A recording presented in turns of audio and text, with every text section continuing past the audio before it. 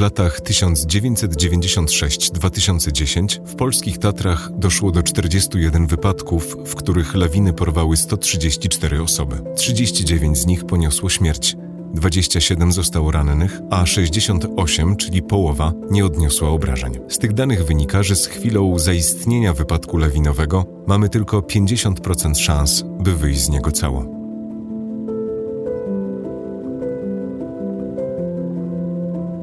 Słuchacie 37. odcinka podcastu Z Miłości do Gór Tatrzańskiego Parku Narodowego. Przy mikrofonie Bartek Solik. Dzień dobry. Trwa 10. edycja akcji edukacyjnej Lawinowe ABC. Ideą jest promocja zachowań zimą w górach, nawyku zapoznania się z aktualnym komunikatem lawinowym, umiejętności oceny zagrożenia lawinowego w terenie, posiadania sprzętu lawinowego i wiedzy, jak go używać. Na Kalatówkach działa Lawinowe Centrum Treningowe PZU, gdzie w praktyce można sprawdzić wiedzę, jak skutecznie poszukiwać zasypanych przez lawinę. Według statystyk lawiny to najpoważniejsze zagrożenie, z którym możemy się spotkać zimą w górach. W ostatnich latach z całkowicie zasypanych 50 osób przeżyło zaledwie 11, w tym 7 odkopali współtowarzysze, a 2 ratownicy. Kolejnym 2 osobom przywrócono podstawowe funkcje życiowe, ale pozostały w śpiączce. Jak pisze Adam Marasek, przewodnik tatrzański i starszy instruktor ratownictwa TOPR, należy robić wszystko, by nie dać porwać się lawinie. A jeśli już dojdzie do wypadku, trzeba wiedzieć, jak postępować i mieć odpowiedni sprzęt. Temu właśnie służy organizowana przez Tatrzański Park Narodowy akcja Lawinowe ABC. W ostatnim odcinku mówiliśmy o śmierci w lawinie Mieczysława Karłowicza podczas wycieczki narciarskiej w 1909 roku, a Andrzej Marasek, szef szkolenia w TOPR-ze, przypomniał podstawowe zasady bezpieczeństwa zimowych wycieczek tatrzańskich. W dzisiejszym odcinku przyjrzymy się bliżej pracy psów lawinowych i ich przewodników w Tatrzańskim Ochotniczym Pogotowiu Ratunkowym. Obecnie w TOPR-ze pracuje 8 psów z 4 ras użytkowych. 2 border collie, 2 owczarki niemieckie, 2 owczarki belgijskie i 2 holenderskie. Ja przy centrali TOPR w Zakopanem spotkałem się z jednym z ratowników i jego psem. To nagranie miało powstać podczas lawinowej akcji szkoleniowej TOPR-u w rejonie Zielonego Stawu Gąsienicowego, ale huraganowy wiatr halny pokrzyżował te plany. Posłuchajcie.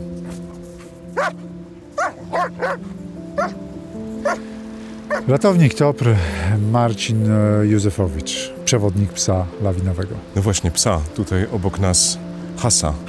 Kto to jest? Grey. Ten akurat Grey, czyli siwy, owczarek staroniemiecki, mój 3. pies lawinowy, pies ratowniczy, bo jeszcze szkolony dodatkowo na poszukiwania terenowe. No, generalnie próbujemy wykorzystać pieski i w zimie przede wszystkim spraw lawinowych, ale również w lecie do poszukiwań w trudnym terenie. Urósł, bo pamiętam go sprzed roku, to jeszcze był o wiele mniejszy.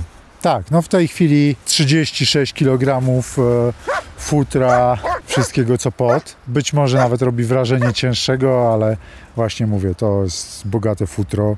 Dość mocno wyposażone w podszerstek, kwestia chowu na zewnątrz. On gościem w domu jest takim dosłownie na tam 3 godziny może dziennie, tak żeby nie zapomnieć, co to rodzina, co to dom, ale przede wszystkim to na zewnątrz, spanie w końcu, kwestia hartowania się, przyzwyczajenia do temperatur, w których ma pracować.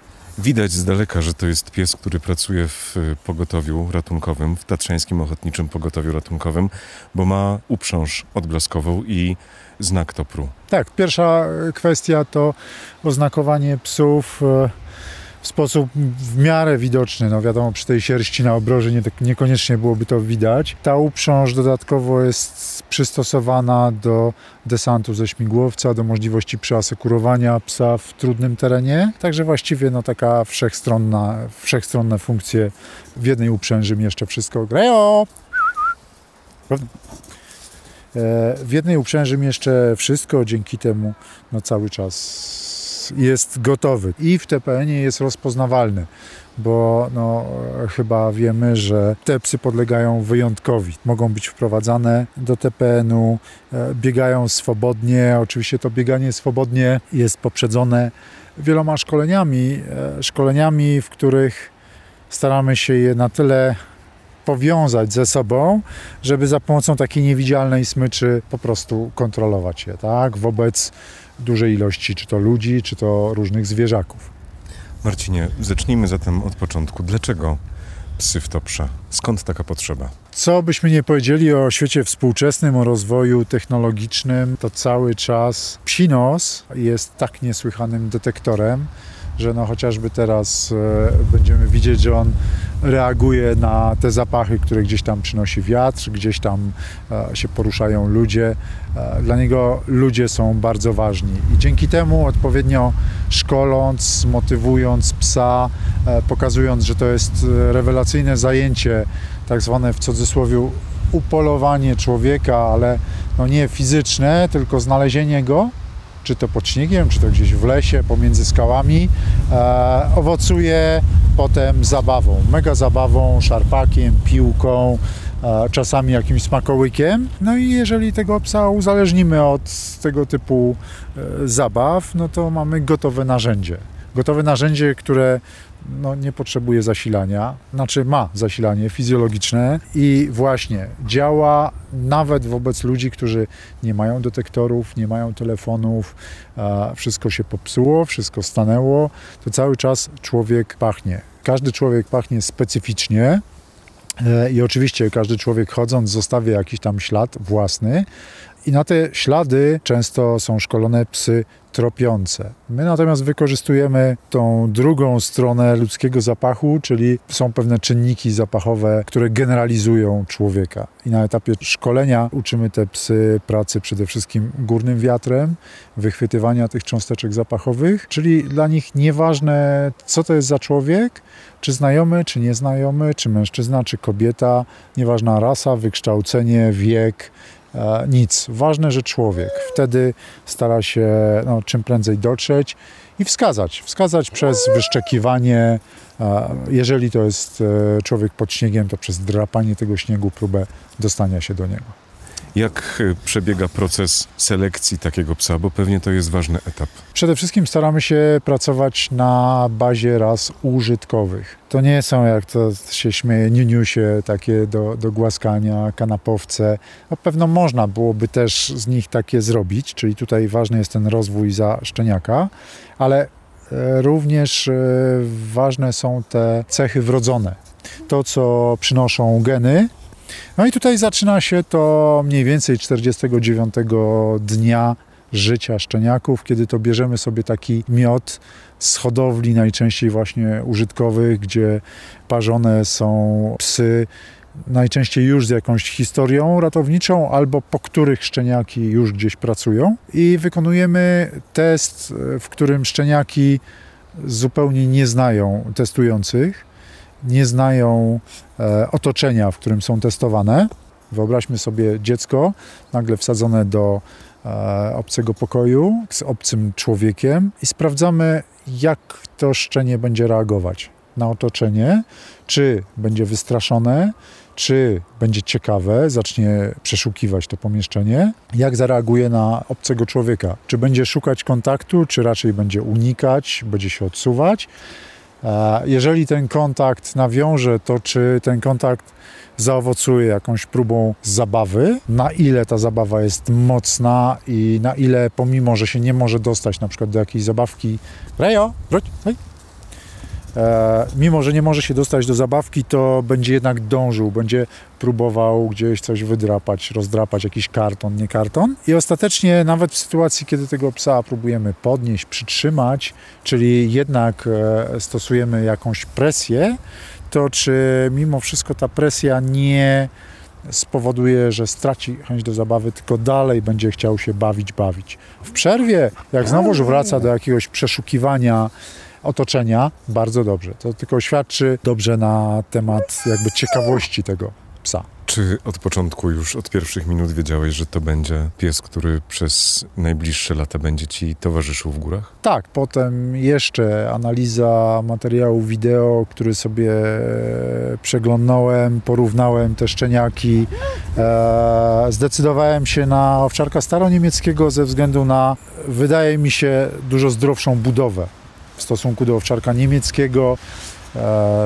A jeśli chodzi o motywację, ciekawość i co bardzo dla mnie ważne, chęć współpracy, to nie narzekam. To nie jest indywidualista, który by gdzieś pognał na własne polowanie, tylko jednak czeka na to, co mu dzisiaj zaproponuje. Czy będziemy się bawić, czy właśnie będziemy polować w cudzysłowie, na człowieka, czy to będzie długi spacer, jakieś rozpoznanie terenu. W związku z tym nie mamy problemów z tak zwanymi ucieczkami, z posłuszeństwem.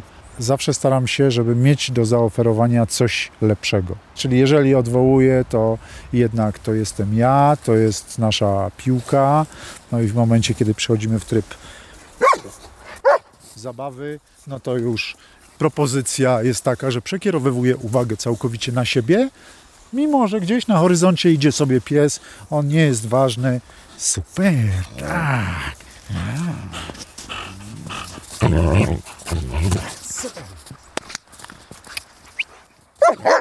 Super.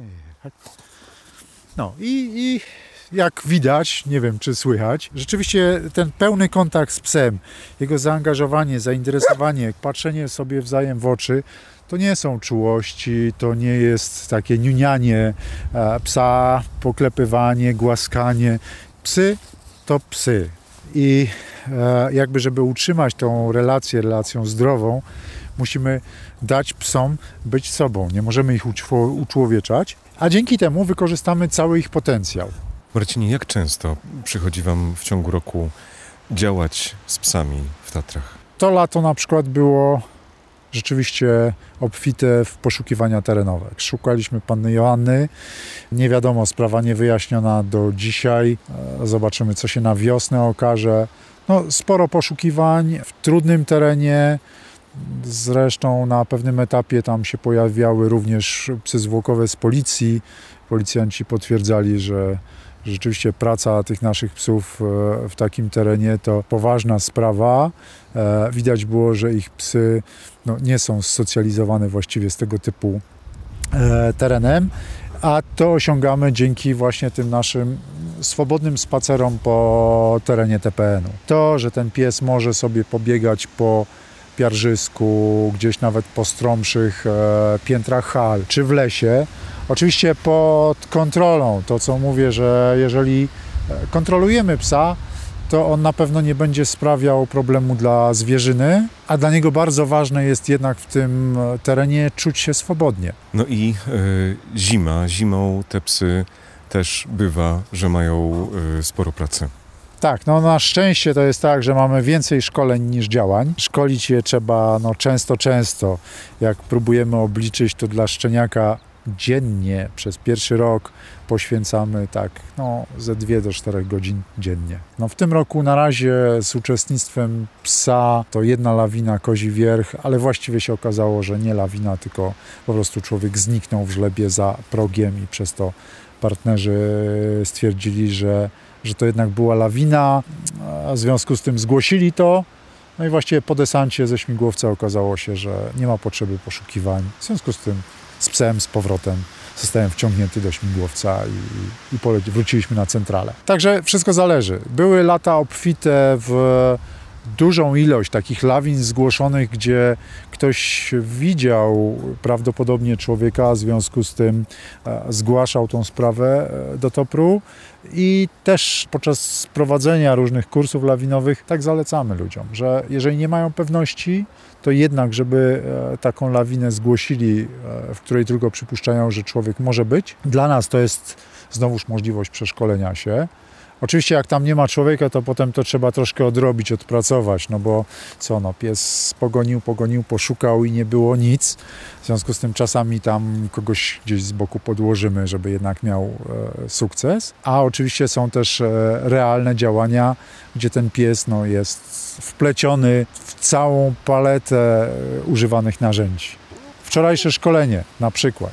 Właśnie mieliśmy rozmawiać, ale ten wiatr halny okazał się zbyt silny, żeby można było mówić do mikrofonu. Dzisiaj też słychać, że wieje, ale już jesteśmy niżej, trochę mniej. Co się wczoraj działo? szkolenie lawinowe pod tytułem Duża lawina, czyli tam już nie doskonalimy konkretnych narzędzi, tylko zbieramy wszystkie narzędzia i próbujemy to wszystko jakoś synchronizować w takiej pozorowanej akcji lawinowej. No i pozorowana akcja lawinowa to był rejon Zielonego Stawu, gdzie mieliśmy pod śniegiem 7 poszkodowanych. Okazało się w trakcie, że jeden jest częściowo zasypany, no i tam koledzy przygotowali nam różne scenariusze tych manekinów, również ludzi żywych, no bo jeden człowiek żywy był przeznaczony właśnie do odnalezienia przez psa, pies spisał się bardzo fajnie. No, używamy tych narzędzi dużo, całą paletę, tak żeby wszystkim ludziom dać szansę. Dać szansę na bycie znalezionym. Przy czym, przypominam, psy oczywiście to też nie jest tak, że znajdą każdego w 100%. Tutaj bardzo dużo jest zależne od rodzaju śniegu, którym człowiek jest zasypany. Te zapachy nie wychodzą tak szybko, jak szybko się pod tym śniegiem dusimy. W związku z tym może się okazać, że to nasze odnalezienie może już być odnalezieniem ciała. Dlatego też zachęcamy. Najlepsza sprawa to jest elektronika w postaci detektorów lawinowych i tak zwanej pomocy koleżeńskiej. Ale są jeszcze systemy typu Reko, jest możliwość odnalezienia działającego telefonu, ale to nie zastąpi detektora lawinowego, właściwego poruszania się w tych górach, odstępów, i pewnego wsparcia wewnątrz tej naszej grupy, którą idziemy w góry. Marcinie, ile razy psy lawinowe odnalazły zasypanych w lawinie w górach Tatrach? Te nasze sukcesy to są właśnie te sukcesy, o których mówiłem wcześniej, czyli niestety odnalezienia ciał. Natomiast my, ludzi żywych, my ratownicy ludzi żywych, niestety nie odnajdujemy. My najczęściej odnajdujemy niestety już ciała albo ludzi, którzy przez zbyt długi czas przebywania pod śniegiem z powodu duszenia już nie udaje się przywrócić do pełni władzy. Chce się bawić, tak jest. Chce się bawić, chce działać. To fakt, że stoję i się nie ruszam, jest dla niego właśnie motywem do tego, halo, coś się dzieje nie tak? Normalnie się ruszamy, działamy.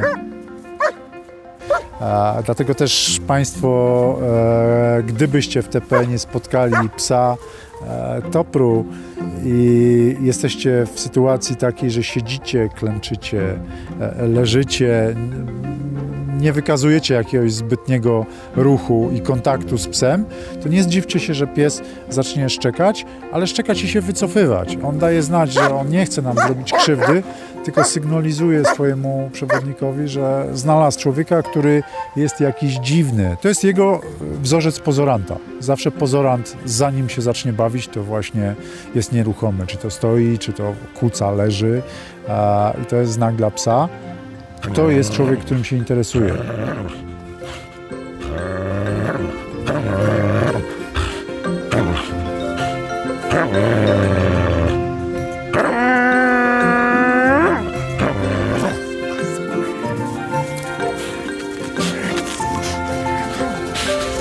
Krótko mówiąc, jest zdobycz, czyli szarpak, czyli piłka ze sznurkiem i w tym momencie sobie wzajemnie tą zdobycz rozszarpujemy. Pamiętajcie, że jednak korzenie psa sięgają do jego przodków wilków i to jest najlepsza zabawa. To jest właśnie to, czym kończy się polowanie. Czyli widać po stanie tego szarpaka, że często się bawicie. Tak jest. To właśnie na tym bazuje budowanie motywacji u psa. Żeby to rzeczywiście była pasja, która przerywa wszelkie inne zajęcia. Koniec. Tak. Marcinie, często w góry docieracie śmigłowcem. Potrzebny jest szybki transport. Jak uczycie psy tej głośnej maszyny? Do całego etapu socjalizacji szczenięcej, właśnie pokazania, że człowiek nie jest zły, tylko człowiek może nieść coś dobrego. Podobnie trzeba przeprowadzić to z różnymi zabawami, z jedzeniem w różnych miejscach, z jazdą w samochodach, w tramwajach. W związku z tym ta cała masa bodźców powoduje, że pies jest coraz bardziej odporny psychicznie na różne sytuacje. Na bazie tego jakby treningu powodujemy, że właśnie odporny pies zaczyna ignorować rzeczy, które nawet spotyka po raz pierwszy. Dodatkowo dla nas śmigłowiec, skuter, samochód, kolejka, nakaz prowy, wyciąg, jazda tym wyciągiem, to wszystko to są rzeczy, które mogą pokazać psu, że zaraz zacznie się praca. Albo praca na ostro, albo praca szkoleniowa.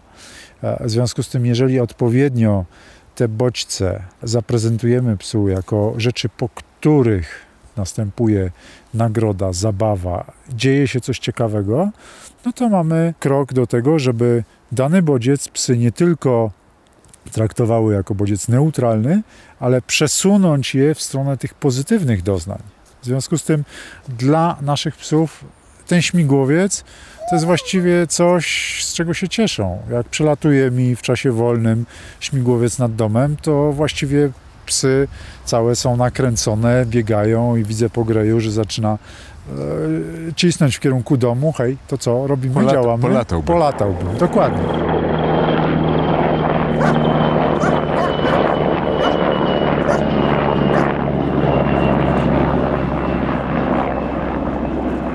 Jak śmigłowiec wyląduje, no to oczywiście czym prędzej do śmigłowca, bo zaraz będzie jakieś ciekawe działanie. Także da się to zrobić, natomiast da się to zrobić dużą ilością powtórzeń i baczną obserwacją psa. Podobnie z tymi nieszczęsnymi wybuchami, petardami. Sylwester mamy jaki mamy. Często duża ilość gości przyjeżdża sobie w Tatry postrzelać.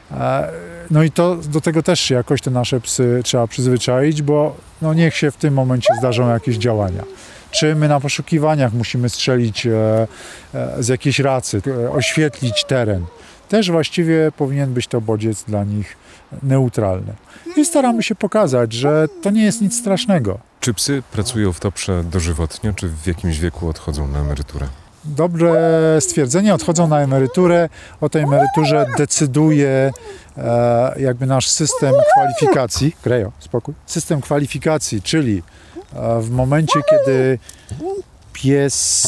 przewodnik widzi już, że pies nie jest w stanie fizycznie sprostać długotrwałym poszukiwaniom, czy krótko mówiąc testy jakieś poszukiwań nie wychodzą pozytywnie, w tym momencie jest przesuwany na emeryturę i tą emeryturę oczywiście spędza w swoim rodzinnym domu, tam gdzie całe życie sobie mieszkał. Nigdzie tych psów nie oddajemy i staramy się w tym momencie wziąć kolejnego szczeniaka, żeby już pracować z tym młodym, który wymaga mniej więcej 2 lat pracy, zanim nie podejmie się regularnej służby i dyżurów.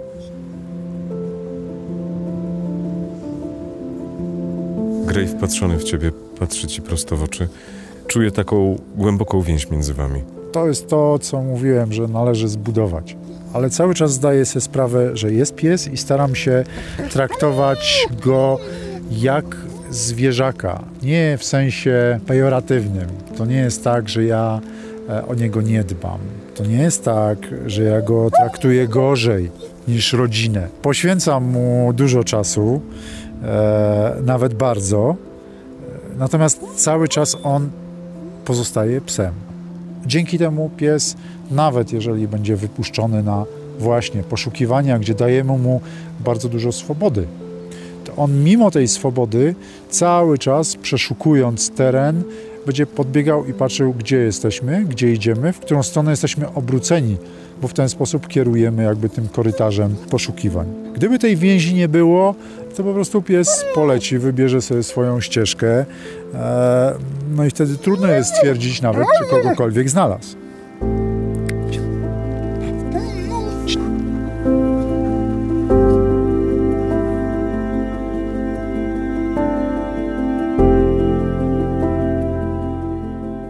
O psach lawinowych, które pracują w Tatrzańskim Ochotniczym Pogotowiu Ratunkowym, opowiadał Marcin Józefowicz, ratownik i starszy instruktor w Toprze. Obecnie w Tatrach pomoc zasypanym niesie w sumie 8 psów, którymi opiekuje się 8 przewodników. Grzegorz Kubicki z psem Hasem i Łukasz Kiecoń z Blekim, to 2 border collie, Jerzy Maciata z owczarkiem niemieckim Lucky i Marcin Józefowicz z owczarkiem staroniemieckim Greyem, Łukasz Migiel z Lufą i Łukasz Bandrowski z Pikselem, to 2 owczarki belgijskie, oraz Łukasz Zubek z Bobem i Tomasz Kamiński z młodym psem, który dopiero zaczyna swoją przygodę w Tatrach. Bob i młody to owczarki holenderskie. W podcaście Z miłości do gór rozmawiamy dzisiaj o lawinach, największym zimowym zagrożeniu w górach. Lawinoweabc.pl to adres strony internetowej, gdzie znajdziecie wiele informacji o bezpieczeństwie w górach zimą. Na Kalatówkach w centrum lawinowym PZU można doskonalić technikę poszukiwania zasypanych przez lawinę.